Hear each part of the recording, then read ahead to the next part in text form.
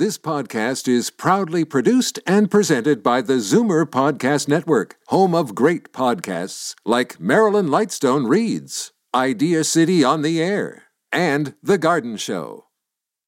You're listening to an exclusive podcast of Fight Back on Zoomer Radio, heard weekdays from noon to 1. You're listening to an exclusive podcast of Fight Back on Zoomer Radio, heard weekdays from noon to 1. Fight Back with Libby Znaimer on Zoomer Radio. Welcome back. Well, it can take a long time to get in to see a doctor, whether it's your GP or a specialist, or especially a doctor in the emergency room if you have to go there. And so often, after the appointment is over, you realize that you did not ask about all the issues that brought you there in the first place. So what's the right way? How do you make the most of your appointment? And what are the most common doctor-patient pet peeves? Our phone lines are open, 416-360-0740, toll-free 1-866-740-4740. And our house doctor, Zachary Levine, joins us now, and he is ready to take your calls and questions. Hi, Zach. How are you? Hi, Libby. I'm great, thanks. How are you? Fine, thanks. Good. So what are the tips? What do we do to make the most of our appointments? Well, let me start by saying it takes two to tango. So, I mean, I think I look at this, I really try and look at this from both perspectives, although it's easier for me, I guess, to look at it from the doctor's perspective. But there are two people in the room, usually. Sometimes there are more, and sometimes that's part of the problem, actually. And sometimes it's just an interaction that doesn't work, unfortunately, I can definitely, it's easy to tell you the things that are helpful from the perspective of a doctor. And those things are things like, number one is having the information at your disposal, all the information. The more information available to the doctor, the better. So I'm not talking about everything you've looked up online, although if you have a few things that you have questions about, that's fine. But definitely, if you have like a list of your medications, certainly, ideally, with your doctor, they have all this information already, but certainly if you're seeing a doctor for the first time, the more info you have, that doesn't have to be looked up. So if you have a list of your medications, a list of the doctors that you know, anything important in your past medical history is very important as well. And then in terms of the interaction, I mean, thinking about it beforehand is important, and thinking about what the one or two or three most important things that you really want to cover during that appointment are, just because, as we all know, that the time is limited. And so if there are 25 things that you want to get covered, it's just not realistic, and it's going to take a few appointments. So ideally, think about it beforehand. Do you have a lot of people who come in with 20 things? Well, people do sometimes come in with lists, for sure. They come in with lists of 20 or so issues that they want to cover. Not necessarily in the emergency department, because most people know that we really try and focus on the most, definitely the most life-threatening thing, or at least the thing that's bothering them the most. But certainly in primary care, when people go to see their family doctor or their internal medicine doctor, they may well bring in a list, which is fine. If lists are fine because they help you to remember, but you have to be realistic in terms of what's actually going to get covered in that whatever 15 minutes that you have. Well, do people actually complain that they have more questions than the doctor answered? Absolutely, yeah, absolutely. And not only do they not have enough questions, but not infrequently, even if they only covered one or two things, they just don't feel like they got a full explanation. Or even if at the time they did, often there are questions afterwards, especially if there's a big diagnosis, an important diagnosis or potentially life-threatening diagnosis. They may have just heard, for example, the word cancer. Yes, that's exactly all you hear. Exactly, and the rest you don't. So ideally, a doctor will realize that and will arrange a follow-up appointment to go through things because, like you were saying, like we're just saying, like once you hear something like that, basically a lot of your brain turns off and you just sort of freak out for that time being. Yeah, but the other thing, Zach, is that first of all, there are a lot of doctors that I've encountered that are not necessarily great at explaining things so that a regular non-doctor person can understand them. And it can be a lot to take in. It's almost too much information. for someone, and they don't necessarily understand it correctly. No, absolutely true. And I hear it, sometimes I hear explanations, and, I'm sure I do it myself, but sometimes I hear other doctors speaking to patients, and they're using words, medical terminology to explain a medical term.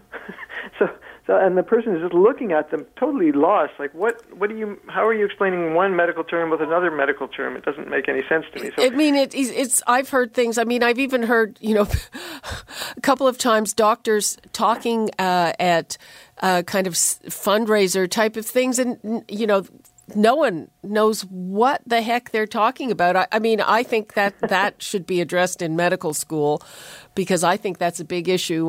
But let's see what Gert in Toronto thinks. Hi, Gert. Hi, how are you?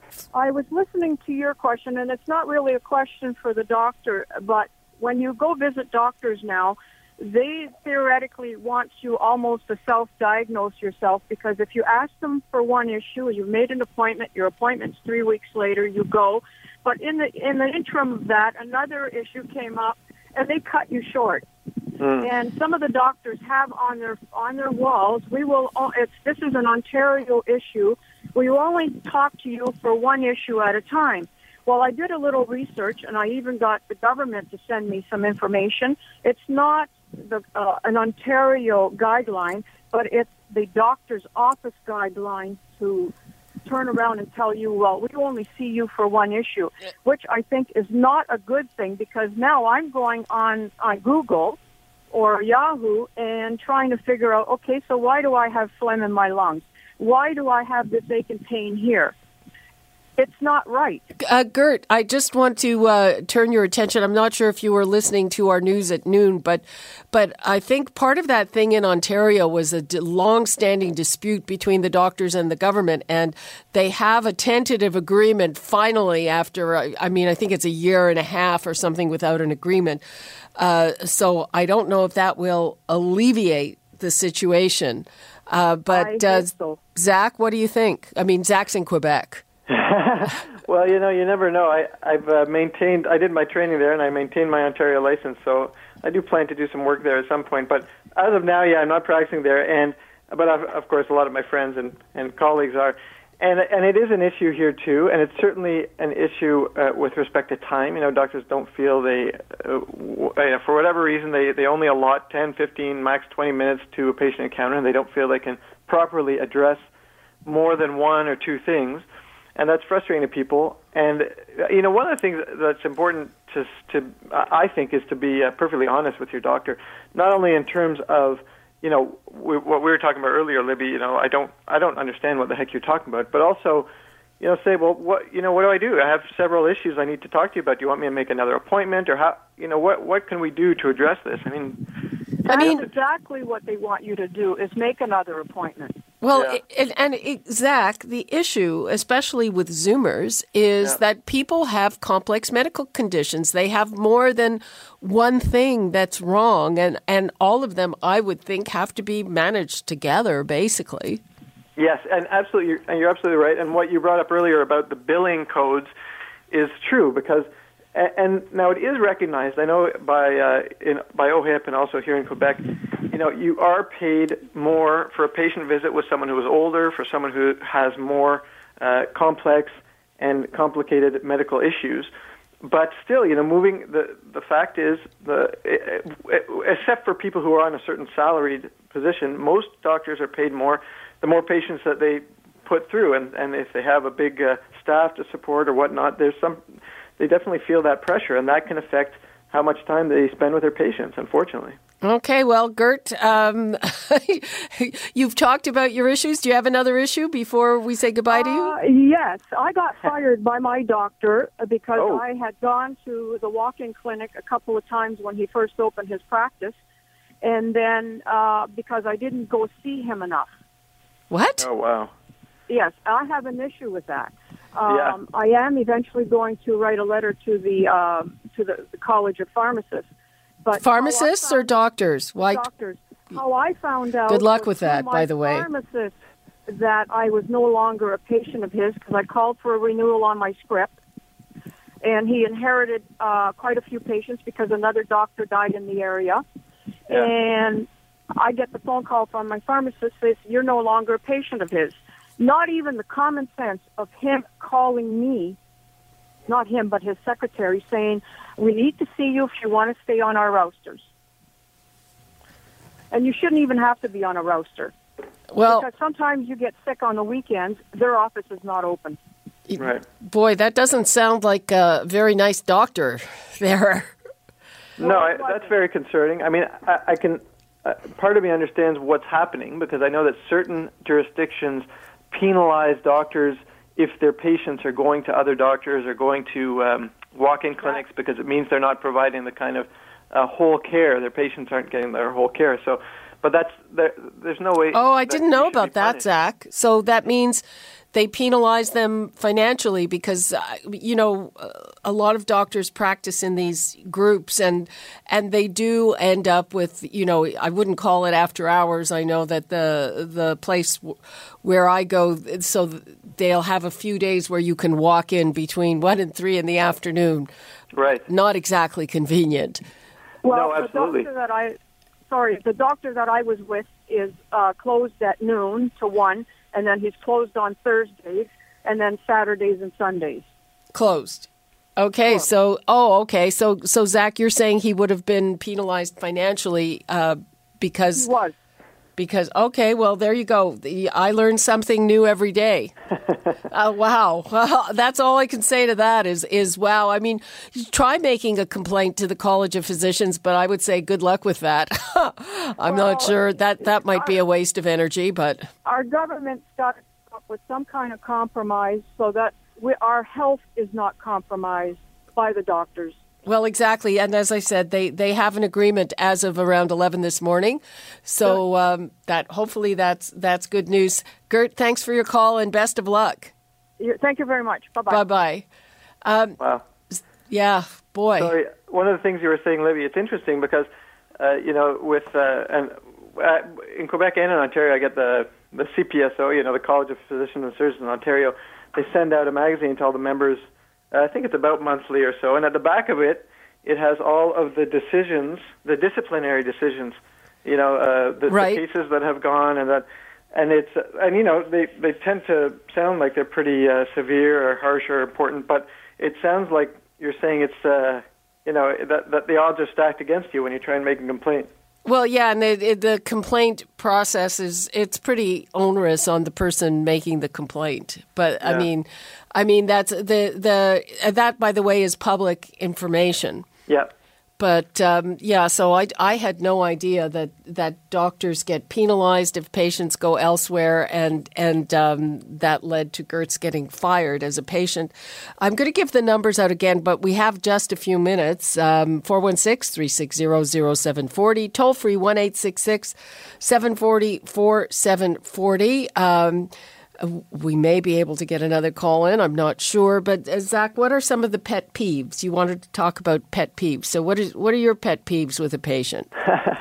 Well, I think in general doctor pet peeves, I think are there's a couple of things. I mean, I have to say it really depends on the doctor somewhat. Like some doctors hate when you come in with all the doctor Google research. I think some doctors just don't like that at all. Some people don't like when you come in, like I mentioned earlier, the long list of complaints, or I think a fair number of doctors don't like it when people come in without a set agenda, not about addressing an issue, but saying they want this test or they want this antibiotic, especially if the doctor doesn't think that's what is indicated.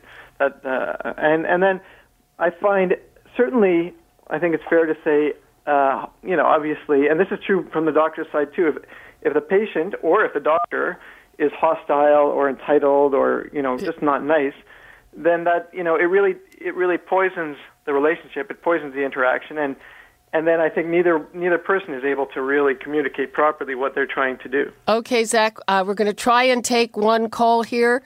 We've got Dennis in Brampton, and Dennis in Brampton, less than a minute. No problem. I want to speak in favor of the rostered doctor system. We are patients on a rostered system, which limits the number of patients that participate in the practice. Much easier to get a doctor's appointment now, and the reason why we're discouraged from going to other practices. We're not forbidden, but there is a penalty for the practice. Is they want continuity of care, a complete medical record, and Dr. Zach can speak to the problems of people going to walk-in clinics, various pharmacies, etc. So, continuity practice, ease of getting appointments. Okay. Dennis, thanks for making that point. And Zach, 30 seconds for you to wrap things up. Thanks, Dennis, for that comment. I mean, I agree. Continuity is the best. If you can know your doctor, and the more that they know about you, the better. So you don't have to start fresh every time. And the more open and honest communication is between a doctor and a patient, and the more you know each other, the better the interaction, and the more you're going to get out of your interactions together. You're listening to an exclusive podcast of Fight Back on Zoomer Radio, heard weekdays from noon to 1. You're listening to an exclusive podcast of Fight Back on Zoomer Radio, heard weekdays from noon to 1. You're listening to an exclusive podcast of Fight Back on Zoomer Radio, heard weekdays from noon to 1. You're listening to an exclusive podcast of Fight Back on Zoomer Radio, heard weekdays from noon to 1. This podcast is proudly produced and presented by the Zoomer Podcast Network, home of great podcasts like Marilyn Lightstone Reads, Idea City on the Air, and The Garden Show.